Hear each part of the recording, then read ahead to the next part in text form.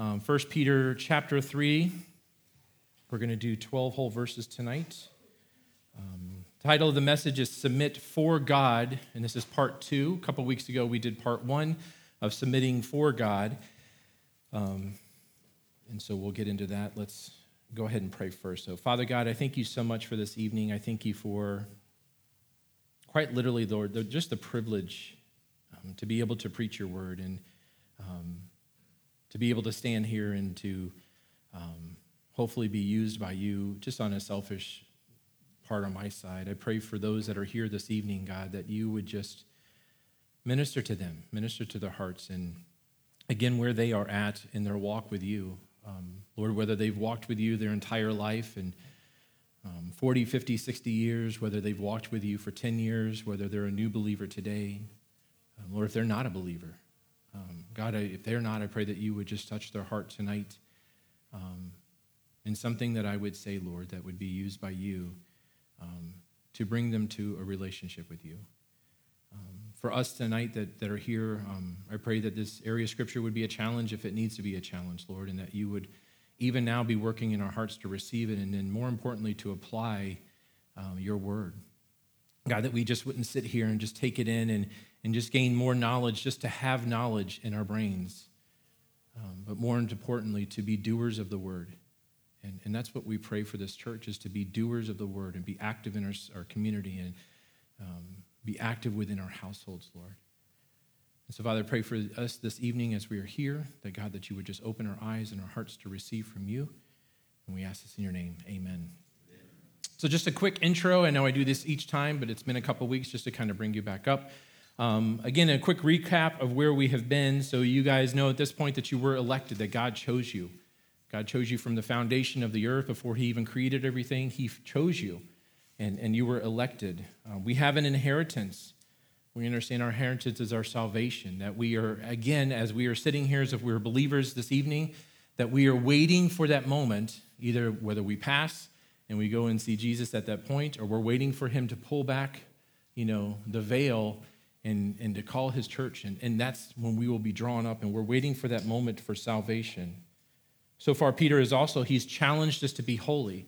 And we've talked about that too, of the action of our lives, of the sanctification of God, just challenging us every day to be, again, as he did for the Jews in the Old Testament, the reason that he set up the laws and where they were at, it was to show them of where they needed to go to be more holy within their life. As they were going to go in these new communities, as they were going to be around different things, they were going to be seeing different people worshiping different gods and living unholy and ungodly lifestyles. That's not what he desired for his people that he had chosen. He wanted them to be different. He wanted them to be holy, and he wanted those around them to be able to see the holiness of his people and how they were so different from everybody else.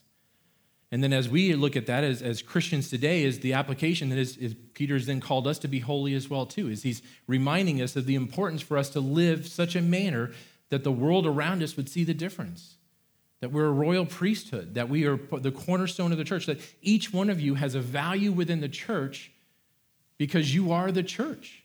It's no longer that we have to go to have sacrifices and things like that, that we are the church, that through Christ's blood, that we actually have access to the throne room of God to be able to come into his presence, lay our petitions at his feet, to be able to serve him in a holy manner, and to continue to pray that he would look at those things within our life and correct them and chip them away and remove that sin from our life, whether it be pride, or whether it be fornication, whether it be, anger, whether it be malice, or whatever that it might be within your life, that God would continue to sanctify you and to make you holy. And then also on our side, that there has to be a desire then. There has to be a desire that it's not that I'm just saved and I'm just going to kind of go through life and do whatever. It's that I desire because I understand the cost of what it was for me to have this gift that I have of salvation. And understand that it was Jesus' blood who died on the cross for me. As Pastor Carl has been talking, and as we've been finishing out the book of Luke on Sundays, and we're getting ready to come to Easter and Good Friday, I mean, this is a total culmination of everything of what we have been learning of Jesus' life, and now it's coming to the point of the cross, and now as we understand what that is, of what Christ actually did for us, He lived a sinless life, and that he was willing to go to the cross and take the beatings and then to go up on the cross and to bleed and to die, not for his sin, not for anything that he had done. But I believe that while he was on that cross, that he was thinking of us. He was thinking of Kevin, Kevin's going to need a Savior. And he was going to need, that you were going to need a Savior. And as we understand the fact of what Christ was willing to do for us, it's no longer that I have a desire to say, well, I can go and do whatever I want and sin as much as I want. I've been forgiven. No, I understand the cost that was involved in that. And actually the freedom that I have that the world doesn't have is I choose not to do those things. Why? Because I live for a different cause, and I live to be holy so that I can be the right representation of the God that I serve. So we talked about the Peter's challenge, and then 2 weeks ago we mentioned Peter talked about submitting, and again, I mentioned last week, 2 weeks ago, it's a word that Americans love to hear, is to submit to something. And so, again, it's a different under our culture as far as submitting, but he asked us to submit to all authority. And I try to do that in such a way as not to be political within the discussion, but just for us to understand that we submit to all authority. That God has had a hand in placing whomever is in authority above us, whether it be police people, whether it be your parents, whether it be the president, whether it be a senator, whoever that has been placed there. God knows that, and God has had a part of that, and God has reminded us that we're to submit to all authority. Again, I reminded you 2 weeks ago, it wasn't if you were called to do something that was unbiblical, something that goes against contrary to what God's word is, but if it's not, you just smile and yes, sir, no, sir, and move on. It also talked about slaves being for their masters, as slaves today would be workers, and your master would be your boss, and to submit to them. Again, not to do unholy things, not to do lying and cheating and stealing and things like that, but to be a good worker. And I reminded us that of all the workers within the world, Christians should be the best worker that they have. They should look at the application, oh, you're a Christian? Man, I'm going to hire this person. Why? Because they're going to be the best worker that I have. You're going to show up a little bit early. You're going to stay a little bit late if you need to. You're going to be punctual on your lunch breaks. I reminded too that, again, that they're not paying you to be witnessing on their time. If you're going to witness, you witness at your lunch break. You witness after work. You ask them to come to church. You go meet them at Starbucks afterwards. But somebody who's paying you to work is paying you to work. And out of respect for your boss, you're going to do that. One thing that I didn't mention last week is in the responsibility for the boss then to treat their workers in such a manner as well too. If you're a Christian owner or you're a Christian boss within the room, that you then should love the worker that you have and be responsible to that person and treat them the way that as a Christian and a godly man should be treating them, or a godly woman. Christ is our example also of what submission is. And we spoke of that at the end, and Peter uses the ultimate example of what submitting is. And Christ, again, when he was on the cross, when they hurled, verse 23 of chapter 2, it says, when they hurled their insults at him, he did not retaliate when he suffered. He made no threats. Instead, he entrusted himself to him who judges justly.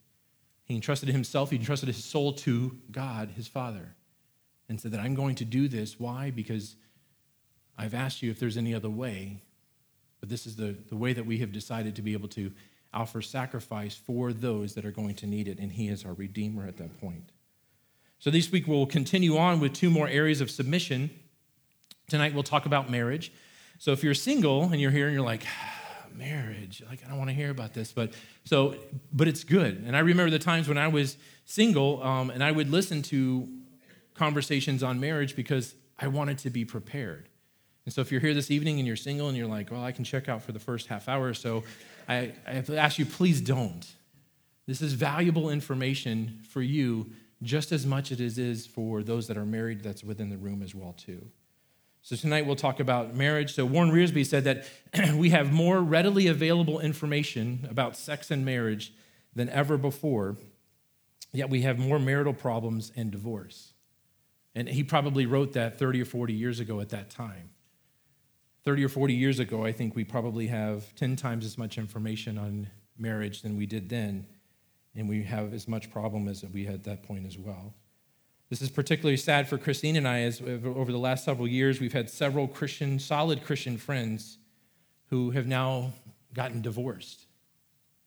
They got married just about the same time as we did, and there's excitement, and there's, You're sharing a moment with another couple that you've served with, that you're with, and then you're unfortunately on Facebook and you no longer see the other person's picture. And then that person is now no longer married on Facebook. There's people that we know that we've talked to as well too, and just the separation has happened, and it becomes personal with that moment where you realize just the value that it is and how fragile that it is as well too. And so tonight, as we talk about it, the numbers for divorce, I thought it was, and probably some of you guys think it was 50-50 as far as marriage. Right now, actually, the numbers for divorce outside the church is around 40 to 50%. The numbers in the church for active church members is actually around 30%, which is better than what I thought that it was at the beginning. But those are for active church members. And so somebody that's actually going to church and they're reading their Bible and they're trying to continue to walk this walk. And as I mentioned before, living a life that's holy, you're trying to do the right things, you're showing up and you're all that, but still there's 30% who are not able to continue to stay married. If you're here tonight and you fall into the category where maybe that you have been divorced, I want you to know ahead of time, I'm not throwing a stone at you this evening. I'm not looking at you any different. I'm not bringing shame upon you. I believe in a God of grace and a God of restoration. For those of us who are married, my question is, how are you doing? How are you ensuring that you're not slipping in your marriage to a point where it's not going to continue to be a marriage?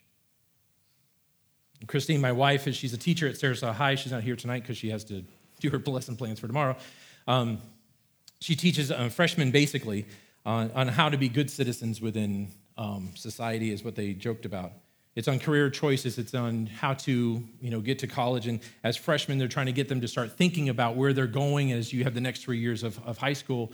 Like, what are your plans? Like, if you're trying to do this, how are you going to get there? And so they're trying to help them to make decisions on, okay, this is your goal of where you want to be. So how is it that you're going to get to that goal? And what are the things that you're going to do to get there? They talk about the people that you're around, the people that you're friends with. And they even recently they had one of her questions is for you to write down your favorite song, crossing out the bad words so she didn't have to see them. So write your favorite song down and then explain why this song speaks to you. And again, helping them to understand if they write it down and they look at it, trying to understand, okay, if I want to be, whatever, a teacher or a YouTuber or an astronaut or whatever, how is the things that I'm doing and the influences that I'm allowing within my life, whether it be a song, whether it be a friend that continues to get suspended, whether it be people that I hang around outside of school, whether it's the fact that I'm getting suspended or whether it's the things that I'm allowing to go into my system that shouldn't be in there, as she has them take a look at these things, how are these things going to help you to accomplish the goal that you said that you want to be? She also has them go to adults and say, hey, what did you want to be when you grew up? And why were you not able to do that? And it's enlightening to them to see that all of us had dreams at one time. All of us wanted to be something else, and now reality has hit, and life has moved around, and some of us were able to hit those goals, some of us weren't able to. Some of us have had different goals that were even much better than what we thought that we could have. But it's a point of, now for us as married people, what are the influences that you've allowed within your own life? What are the relationships that you have that you've allowed that maybe have come with inside your relationship of somebody else that's preventing you from having a great relationship with your wife or your husband? What are the things that you're watching on TV or that you're listening to on the radio that have prevented you from being able to have that true relationship with your spouse? Well, that would be a question that you guys would have to answer. What are the things that you're allowing to come within your own brain to be able to allow you to be fully committed to the person that the Lord has brought into your life?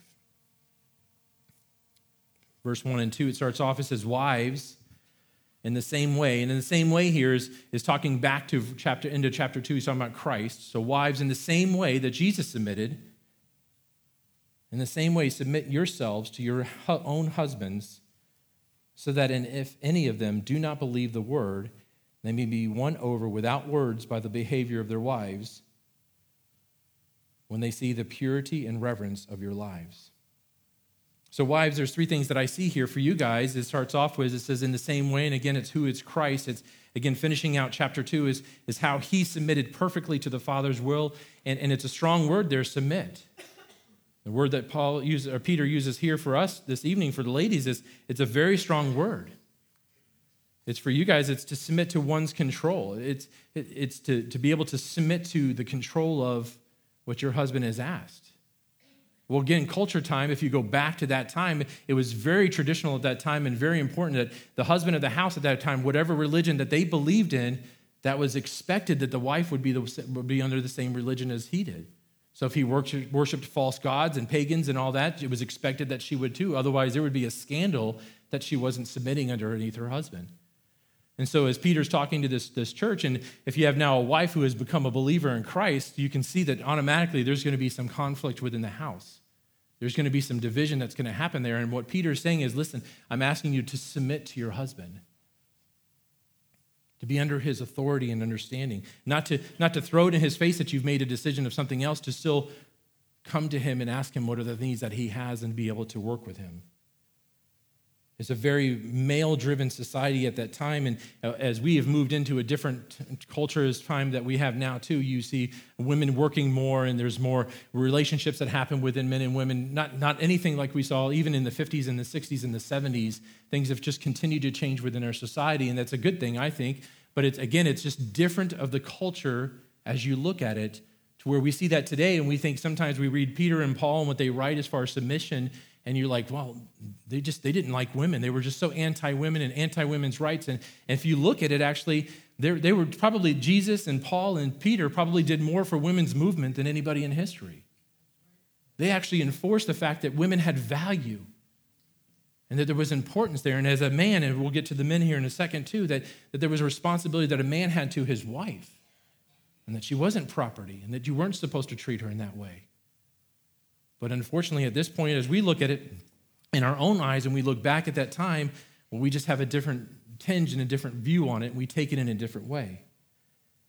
Paul speaks of this as well in Ephesians 5:22. Many of you know this scripture already. It says, wives, submit, same word here as Peter uses, to your husbands as to the Lord.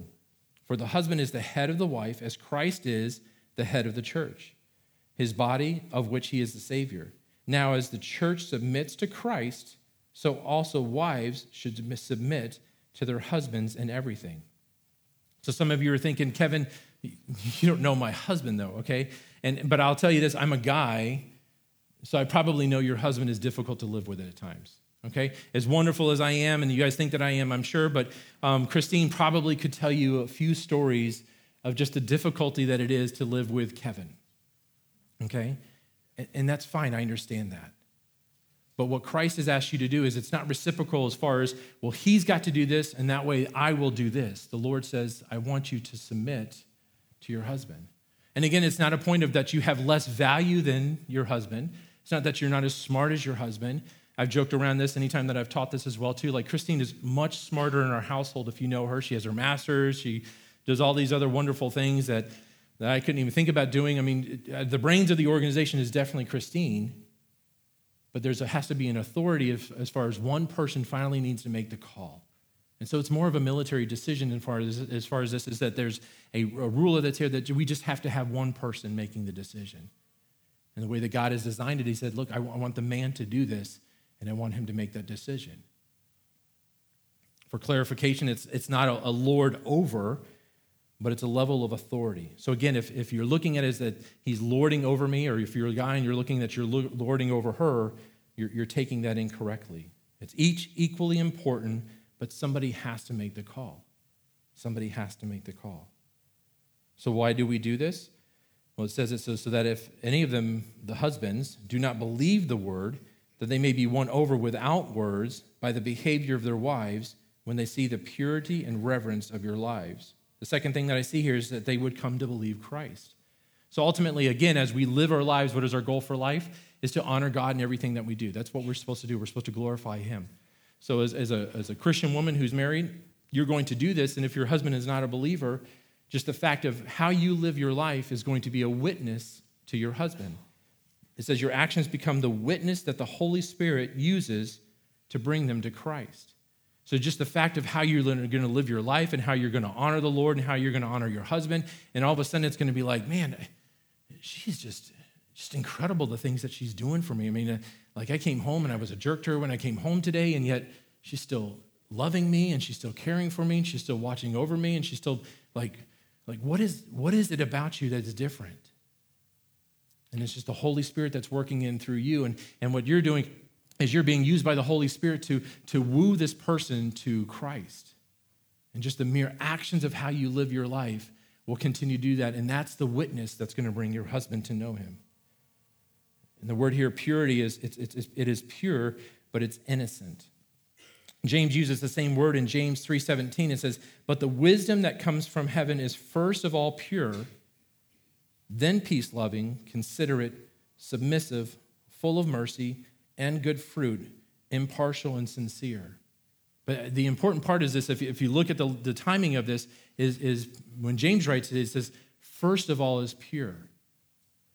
Just the pure innocence of a wonderful Christian life is more important than as you continue on, then it's peace-loving, considerate, submissive, full of mercy, and good fruit and partiality. Do you understand that the pureness of how you live your life? And sometimes we make fun of Christians or we make fun of people just because of the innocence that they have within their life, and that's wrong. Because they don't understand a joke that they shouldn't understand, that we're laughing at, that's inappropriate. Oh, they're just so pure and they're pure and innocent. That's just terrible that they are that person. It shouldn't be the desire of all of us to have just that pure and innocent understanding of the way that life should be lived. Women, can you do that? Can you have that same feeling towards your husband? Again, I know that it's difficult, and I don't know personally that it's difficult, but again, I'm a guy, and I've been around guys, and I've heard terrible guy conversations, and so I understand some of the stuff that would happen. I understand that it is difficult if you're going through that relationship. But again, the reason that we do these things is not because that he is worthy of it. We do it because God is worthy of it. We do it because Jesus is worthy of it. And as we pour out our hearts to try to continue to be holy in everything that we do, there are times in our life where it is difficult. Whether it's a bad boss or a strong husband, a bad government, or wherever that you're looking at, the calling isn't if they're worthy of it. The calling is, again, it's because God is worthy of it. And you will not be able to do this on your own. You're going to have to pray. You're going to have the Lord come alongside of you and to continue to give you the words and continue to give you the grace and the mercy that person maybe doesn't deserve right now. But again, as you have loved them and you do love them, you ultimately want them to be saved and you want them to know who Christ is. Amen? He moves on in verse 3 and says, your beauty should not come from outward adornment, such as elaborate hairstyles and the wearing of gold jewelry and fine clothes. Rather, it should be that of your inner self, the unfading beauty of a gentle and quiet spirit, which is a great worth in God's sight. For this is the way that holy women of the past who put their hope in God used to adorn themselves. They submitted themselves to their husbands, and like Sarah, who obeyed Abraham and called him her Lord. I've tried to install that in our house. It hasn't really worked yet, but we're just crossing our fingers now. Your daughters, if you do what is right and do not give way to fear. The third thing I see here for women is inner beauty.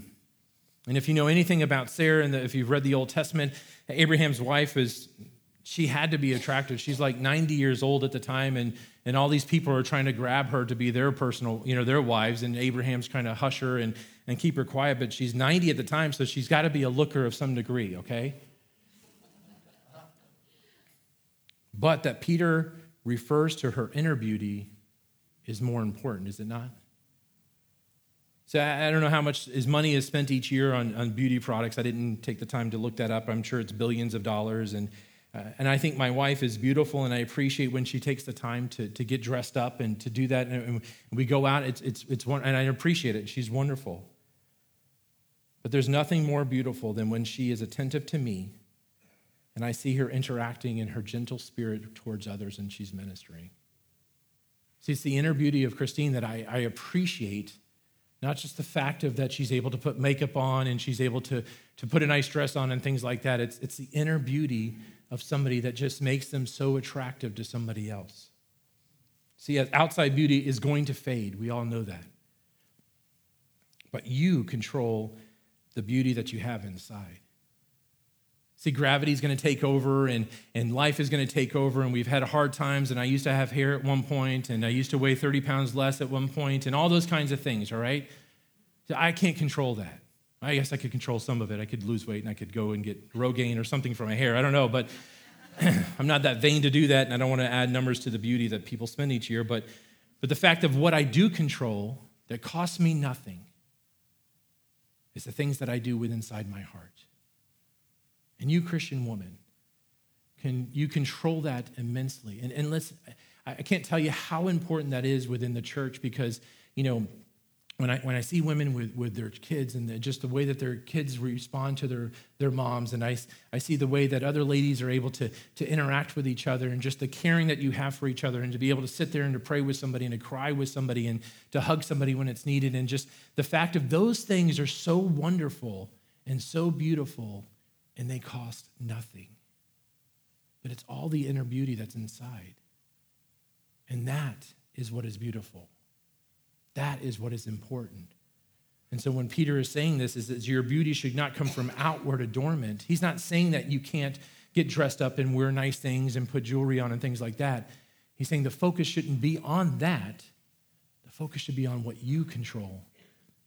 And as you draw closer to the Lord, and as he continues to move within your heart, and he continues to soften your heart, and he continues to just open your eyes and your ears to other people, and you see people the way that you've never seen them before, and you want to reach out, and you want to take the time to be able to pray and to be able to look over for somebody and to help people. That is what a beautiful Christian woman is like. And then there's nothing more beautiful than to, at the same time, to be able to look at older women than being able to pour into the younger women and helping them through the hard times. And I've said before it's older women having an understanding what these young moms are going through when they've got 2 or 3 little kids and they haven't slept in 4 or 5 days, and they're just barely have made it to church at this point, and how wonderful it is for another woman to be able to come alongside her and say, hey, can I help you with your children right now? Because you know how it feels. She's just tired, and she just needs a hand. And being able to check on her through the week, those are the things that as you look at the church, those are the beautiful things. And again, those are things that cost nothing. And as you do the same thing then for your husband, and again, her Lord, that's a cultural thing that wouldn't happen today, obviously. It would be different. But the encouragement as you understand that is that she's just looking at him and, husband, how can I help you today? I know you've been beaten up by the world and you've been beaten up by the things that are going on. And again, how can I submit? And how can I help you and our family to make this work better?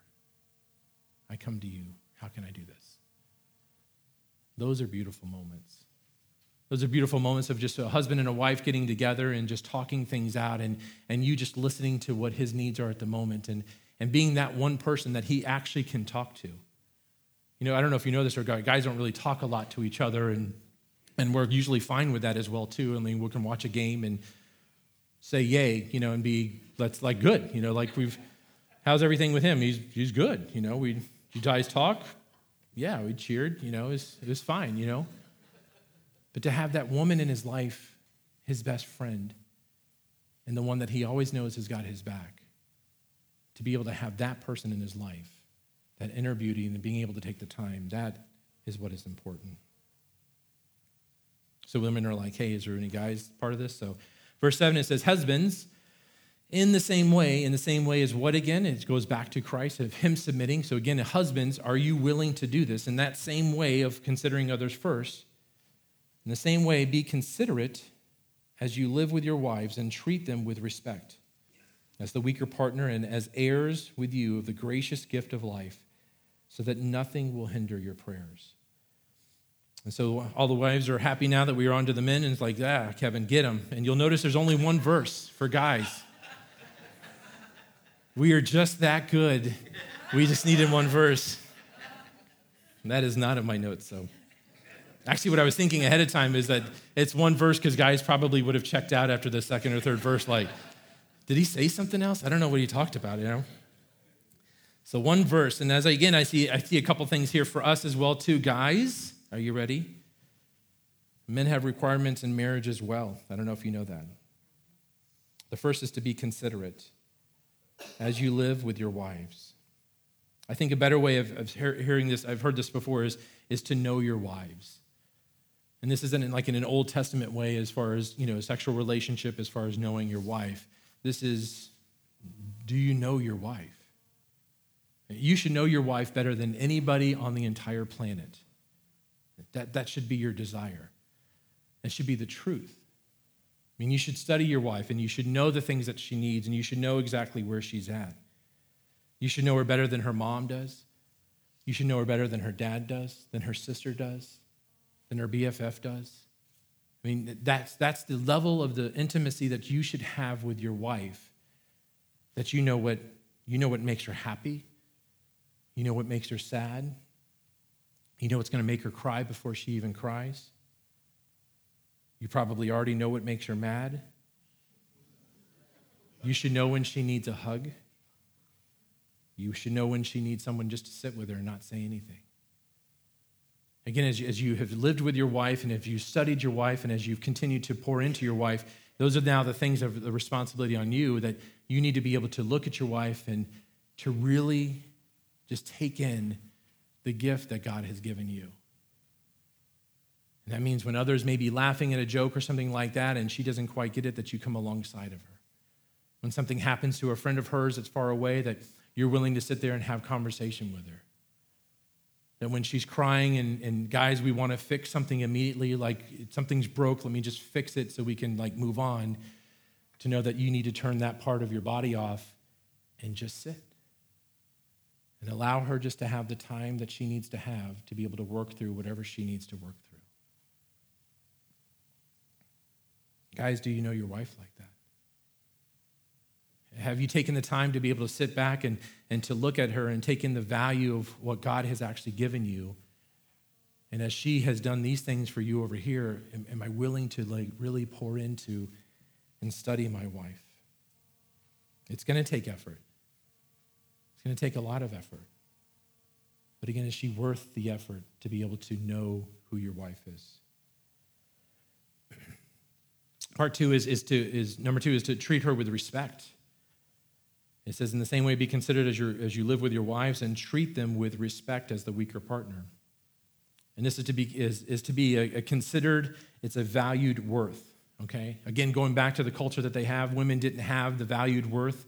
At that time, they were just kind of like a piece of property. They were just kind of a means to an end, somebody to take care of the house and things like that. And what Peter's actually saying is that, no, that's contrary to what I'm saying. What God has said is, no, that should be considered a valued worth. Christian husband, tonight, if I were to ask your wife if she felt a considered value worth, how would she answer? Does your wife feel like you value the worth of who she is?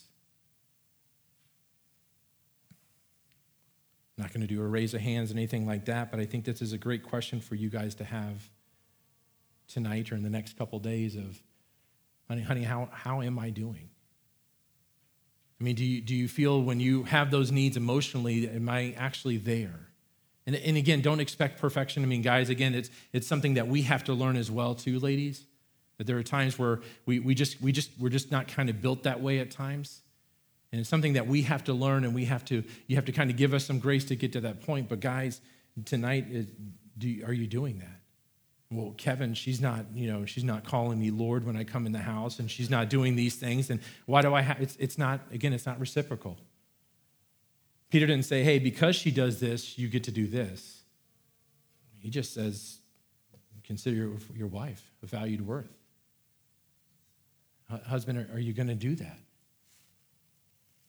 Going back to Ephesians 5, verse 25, this time this is Paul speaking again. Husbands, love your wives just as Christ loved the church and gave himself up for her, to make her holy and cleansing her by the washing of the water of the word, and to present her to himself as a radiant church, without stain or wrinkle or any other blemish, but holy and blameless.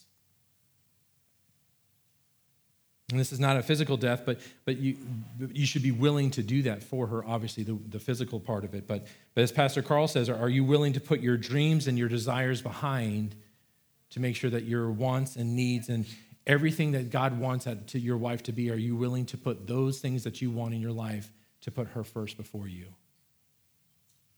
Are you willing to consider your wife that much that you're like, I really want to do this, and I want to have this muscle car, and I want to do this over here, and I want to have this over here, but are you able to sit back? Nothing wrong with muscle cars, by the way. Is there nothing?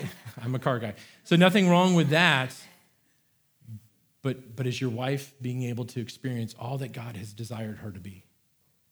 And has that then been the focus of your life, to be able to put her first? Yes, Peter says that she's the weaker partner, and yes, physically she is the weaker partner for most of us, if not all, but even more the reason for you to be the provider and for you to be the protector of her, and that you're going to watch over her and supply the needs, not just financial needs, but there's so much more need within the house than just you bringing home a paycheck. And then as the two have become one, you guys are heirs of a life of grace. So as the two of you guys come together and you really start working on this together, and as you start ministering together and to each other, then you start becoming in the heirs of grace of what God has called for your marriage to be, all that could possibly be. And it doesn't always mean that you're going to have this wonderful ministry and you're going to start a couples ministry over here, or we're going to do that over here, but there is just something to be said about having heirs of grace, of just having grace within a household, okay, and being good moms and good dads, and being a good husband and a good wife, to be a witness to those that are around you. And then if God should desire you to be able to be used elsewhere, then that's great. But Tony Evans a long time ago said, you want to change the world, well, it starts within your house. Because then what happens in your house can affect your neighborhood, which can affect your community, can affect your city, can affect your state, your country, and then the world. But everything starts within your house.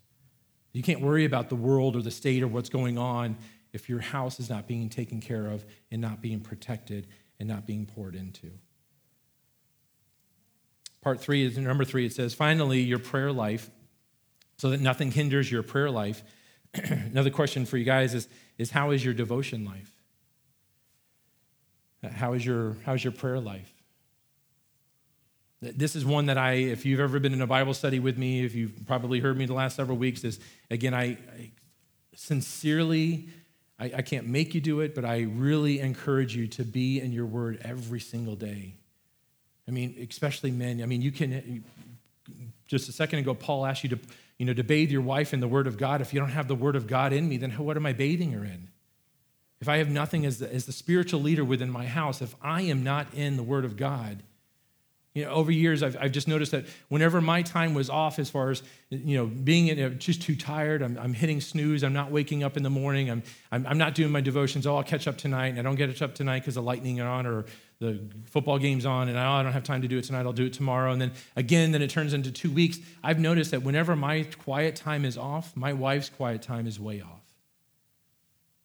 It's just off. Now she's sleeping in, she's hitting snooze. But when the two of us are we're just guided to be able to, hey, I'm getting up at 5:15 tomorrow morning, and we're some of you are like, 5:15? Like, yeah, like I told you a couple weeks ago, Jesus is going to meet me at breakfast at 6, so I got to be ready, right? So 5:15 in the morning, we're getting up. Why? Because I need my time with the Lord. And again, my time with the Lord isn't so that I then able to look over at Christine and go, hey, did you read this today? Like, I'm just making sure no, it's not that at all. God's got to speak to me, and God's got to speak to my heart, and he's got to be able to change what's going on inside of Kevin, because Kevin is still selfish. Kevin still has his own desires. Kevin still gets frustrated and angry, and so the Lord has got to work on me first. And so as the Lord continues to work inside me and change me, now that then pours out into my wife and pours out into our children, because now as we become heirs of grace and now our prayers are not hindered. Why? Because things are working properly within our house, and this is what God has designed. God didn't design all the other things that you see on TV and I don't want to even get into it, but all the different perversions of what marriage are today and what the perversions are as far as relationships are today, it has nothing to do with that. God designed it this way on purpose. Why? Because we're a representation of when Christ comes back for the church. We are the bride. And it's the representation of that as we continue to be heirs of grace and we continue to live a life in such a way that we are the representation to the world of what true Christian life is about.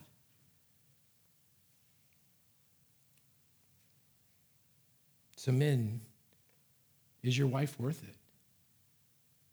I will always be harder on the men in the church because I'm a guy and I know how we think, but I really think as the church goes, how the men in the church are. If we have strong men within this church, the women are going to be strong. They have women's Bible studies. They get together. They're in the Word. They're praying for each other. Men, are you going to do that? Are you going to rise up and take your household back to be like, hey, there's a responsibility here.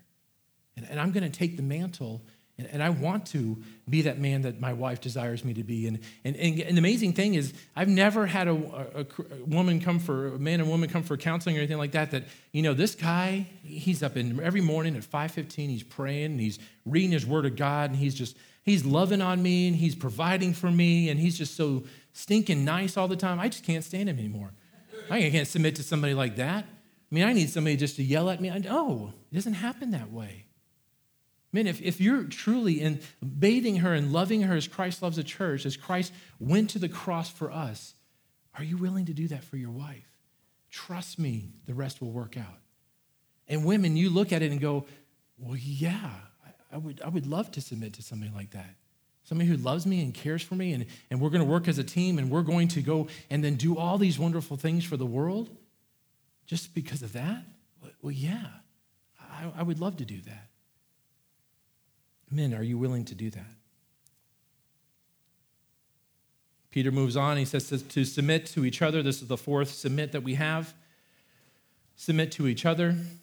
Verse 8, he moves on. He says, finally, all of you be like-minded, be sympathetic, love one another, be compassionate and humble.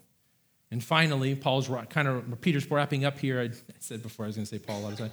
Peter, again, wrapping it up here, says, finally, all of you. He just says, you know what? Forget it. I'm just going to cast a net over everybody at this point, and just everybody listen to me. This is what I want. This is what the Lord wants from us. He wants all of us to be like-minded, which is unity of the Spirit. And it's not that we have the same exact Spirit, okay, but we have a unity of spirit. The beautiful thing about the church is that we are all completely different. If you look around this room, there's not hardly anybody that looks like the other one. Outside of Christ, probably none of us would be in the same room with each other because we just maybe don't have a lot in common with each other. But those are beautiful things, though, isn't it? Isn't it wonderful that we all have different personalities and we have different desires and we have different wants and dreams and things? So God takes this whole group of people and he brings us together, and it's wonderful. It's wonderful to have different thoughts. And as we come together and then just the unity of God that brings us together, and as we just share in that, he says, be like-minded. Don't allow those things to be divisions within the church, but actually makes us stronger. We as a church, then, if we have the unity and with all these different personalities and things that we do, it makes us stronger because then we're able to then go out in the world and reach even more people. If we were all just bikers in here, all we could reach out to is bikers. Steve would be happy, but the rest of us would be like, I don't want to ride a bike anymore. Can we find something else? Can we find a football ministry or a food ministry or something like that, But no, it brings us all together so we have all this unity within the church, so then we go out and we reach even more people. He says, be like-minded, be sympathetic. It's to have compassion for one another. Romans 12:15, it says, rejoice with those who rejoice and mourn with those who mourn. I'd say I've been here for almost 3 years at this point. This church does a wonderful job of just being there for others, of being sympathetic and being willing to be there when people have needs. You're on the prayer board all the time, and you just see the different needs that come in and just the opportunities to pray for each other and seeing somebody at church and, hey, how are things going, and just following up with them. And it's just wonderful to see that the community within this church that just loves each other. Peter goes on and says, love one another. King James Version, it says, love as brethren. And I love that. Love as brethren. 1 Peter 1:22, it said, back in chapter 1, it says, love one another deeply from the heart. We talked about that. Are you willing to love others deeply? Are you willing to take that chance? Romans 12:10, it says, be devoted to one another in brotherly love. Honor one another above yourselves. See, when you love somebody else, it means that you're considering them more than yourself. that you're willing to put your needs or your wants and your desires. And I'll be honest, there's times I have a hard time with that because I'm like, I really want to do this today, but I know I need to go and help this person go and do this. And the struggle there is one, my flesh and my own sin, but the other one is that I just care for the other person and I love them and I want to go and help them to do that. Are we willing to have to love one another and to consider others before ourselves? He moves on and says to be compassionate. It's to be tenderhearted, but more than that, it's like to have that compassion that, from your bowels, from your insides, where it just kind of hurts at times, that you just have those feelings for something and it's inside of you. You care so much that you just feel it deep inside of you. Ephesians 4:32, it says, be kind and compassionate to one another, forgiving each other, just as in Christ God forgave you. To be compassionate. So many times we want to hold on to those things that people have hurt us before, and we want to just grasp, and we just want to just live in that anger and that frustration and not allow that to move on. Ephesians says to be compassionate to one another and forgiving each other. Are you going to just carry that anger and that frustration around forever? Or are you going to, does that person wronged me, so therefore I'm going to go back and get them for this? Or no, just move on. Are you willing to be compassionate and humble? Be humble, friendly, and kind. And we could use a whole lot of that today. Use a whole lot of just humbleness and people being kind and friendly to each other and not arguing over things that are just, in the grand scheme of eternity, just don't matter. We get so frustrated and caught up into things nowadays, and just be humble and be willing to back out of a disagreement and just move on. If it doesn't matter, then why are we fighting over stuff? Be willing to back out and show the humbleness that we've been asked to show. Verse 9, it says, do not repay evil with evil or insult with insult. On the contrary, repay evil with blessing, because to this you were called, so that you may inherit a blessing. So do not resort to your flesh or for your old self that you may have had. It's a reminder these churches are under persecution, and it would be very tempting for them to act up and rise up. So again, as they've been under attack because of their faith in Christ, in these churches that we've talked about, that's in kind of modern day Turkey, that they've just been persecuted, and it would be very easy for them to then, well, my boss did this to me because I'm a Christian, and I'm just going to react and repay him back, and I'm going to do this. I'm going to spit in his soup or something like that, or whatever that it is that happens. We don't resort in that. Don't just give them something and repay evil with evil, because again, that's contrary to what we've been asked to. That's not part of the fruit of the Spirit. If you see that in the fruit of the Spirit, let me know, but it's not part of the fruit of the Spirit. Instead, Peter encourages us to repay evil with blessing. Well, why? Well, because we've inherited a blessing. We've inherited a blessing that we don't deserve. And so again, just as they're sinners, and whoever has wronged you is a sinner, and all those that continue to wrong you in your life are sinners, well, guess what? We're all sinners. And we may be saved, but there was a time where we were doing those things to somebody else. And as Christ looked at us and he was willing to forgive us of our sins, and we're now able to receive a blessing from him, shouldn't we not then be able to turn around and forgive others? It's just a perspective on your life. It's not to focus on the world around us, but to, again, have a heavenly perspective on the one who can bless you beyond anything that the world can do. See, instead of just being able to try to strive and get a blessing here, I would much rather focus on the one who gives the blessings of all blessings. The Lord may want to bless you here on the earth, and you may have money in the bank and nice cars and things like that. It's wonderful. Praise the Lord. But ultimately, the greatest blessing that we're ever going to receive is heaven. There's nothing that you can ever attain here on the earth. There's nothing that you can ever obtain anywhere around here that would ever compare to what we're going to receive when we get to heaven. Verse 10, he moves on. He says, for whoever would love, and he's quoting a psalm here, which is just, again, amazing how many, they didn't have Bibles, they didn't have phone apps and stuff like that at the time. I don't know if you knew that. But they didn't even carry around all the scrolls to be able to open this up, and he's not like looking down, you're like, where's a good psalm that I could quote here? He knew these. I mean, again, it's just wonderful to be able to look at This man that is a fisherman didn't know anything of how many quotes of the Old Testament, of his scriptures that he's quoting within this letter. For whoever would love life and see good days and keep their tongue from evil and their lips from deceitful speech. They must turn from evil and do good. They must seek peace and pursue it. For the eyes of the Lord are on the righteous, and his ears are attentive to their prayer. But the face of the Lord against those who do evil.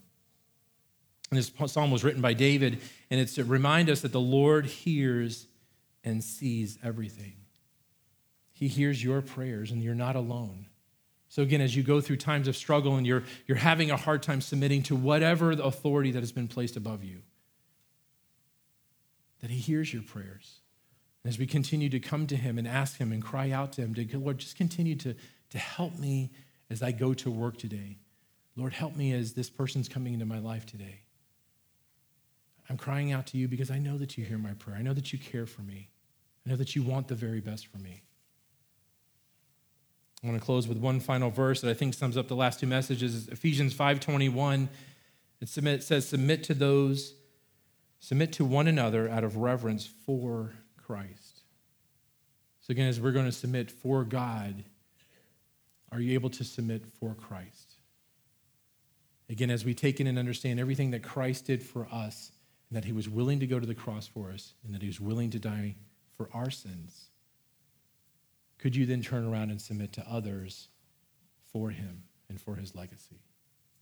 Father God, I thank you so much for this evening. I thank you for those that are here. And Lord, some of these topics maybe were difficult this evening. And I pray for those that maybe are going to go home tonight to maybe not the perfect environment of household as far as a marriage. And Lord, that you would be with that man or that woman that is going to go home tonight, Lord. That as they even pray on the way home this evening, that God, that you would just continue to work in their hearts and work in their spirit. And I pray for their spouse that maybe is not a believer. That through their witness, that Lord, that you would draw them to you. And I pray for all of us that are in the room this evening, that God, that you would just continue to help us to stay heavenly perspective on the way that we live our lives and the way that we do things. That God, the representation is not for us personally, but Lord, that we are representing you. And the things that we do, the things that we say, how we react. Lord, we want to live our lives for you. We want to represent you well. And Lord, we ask this in your name. Amen.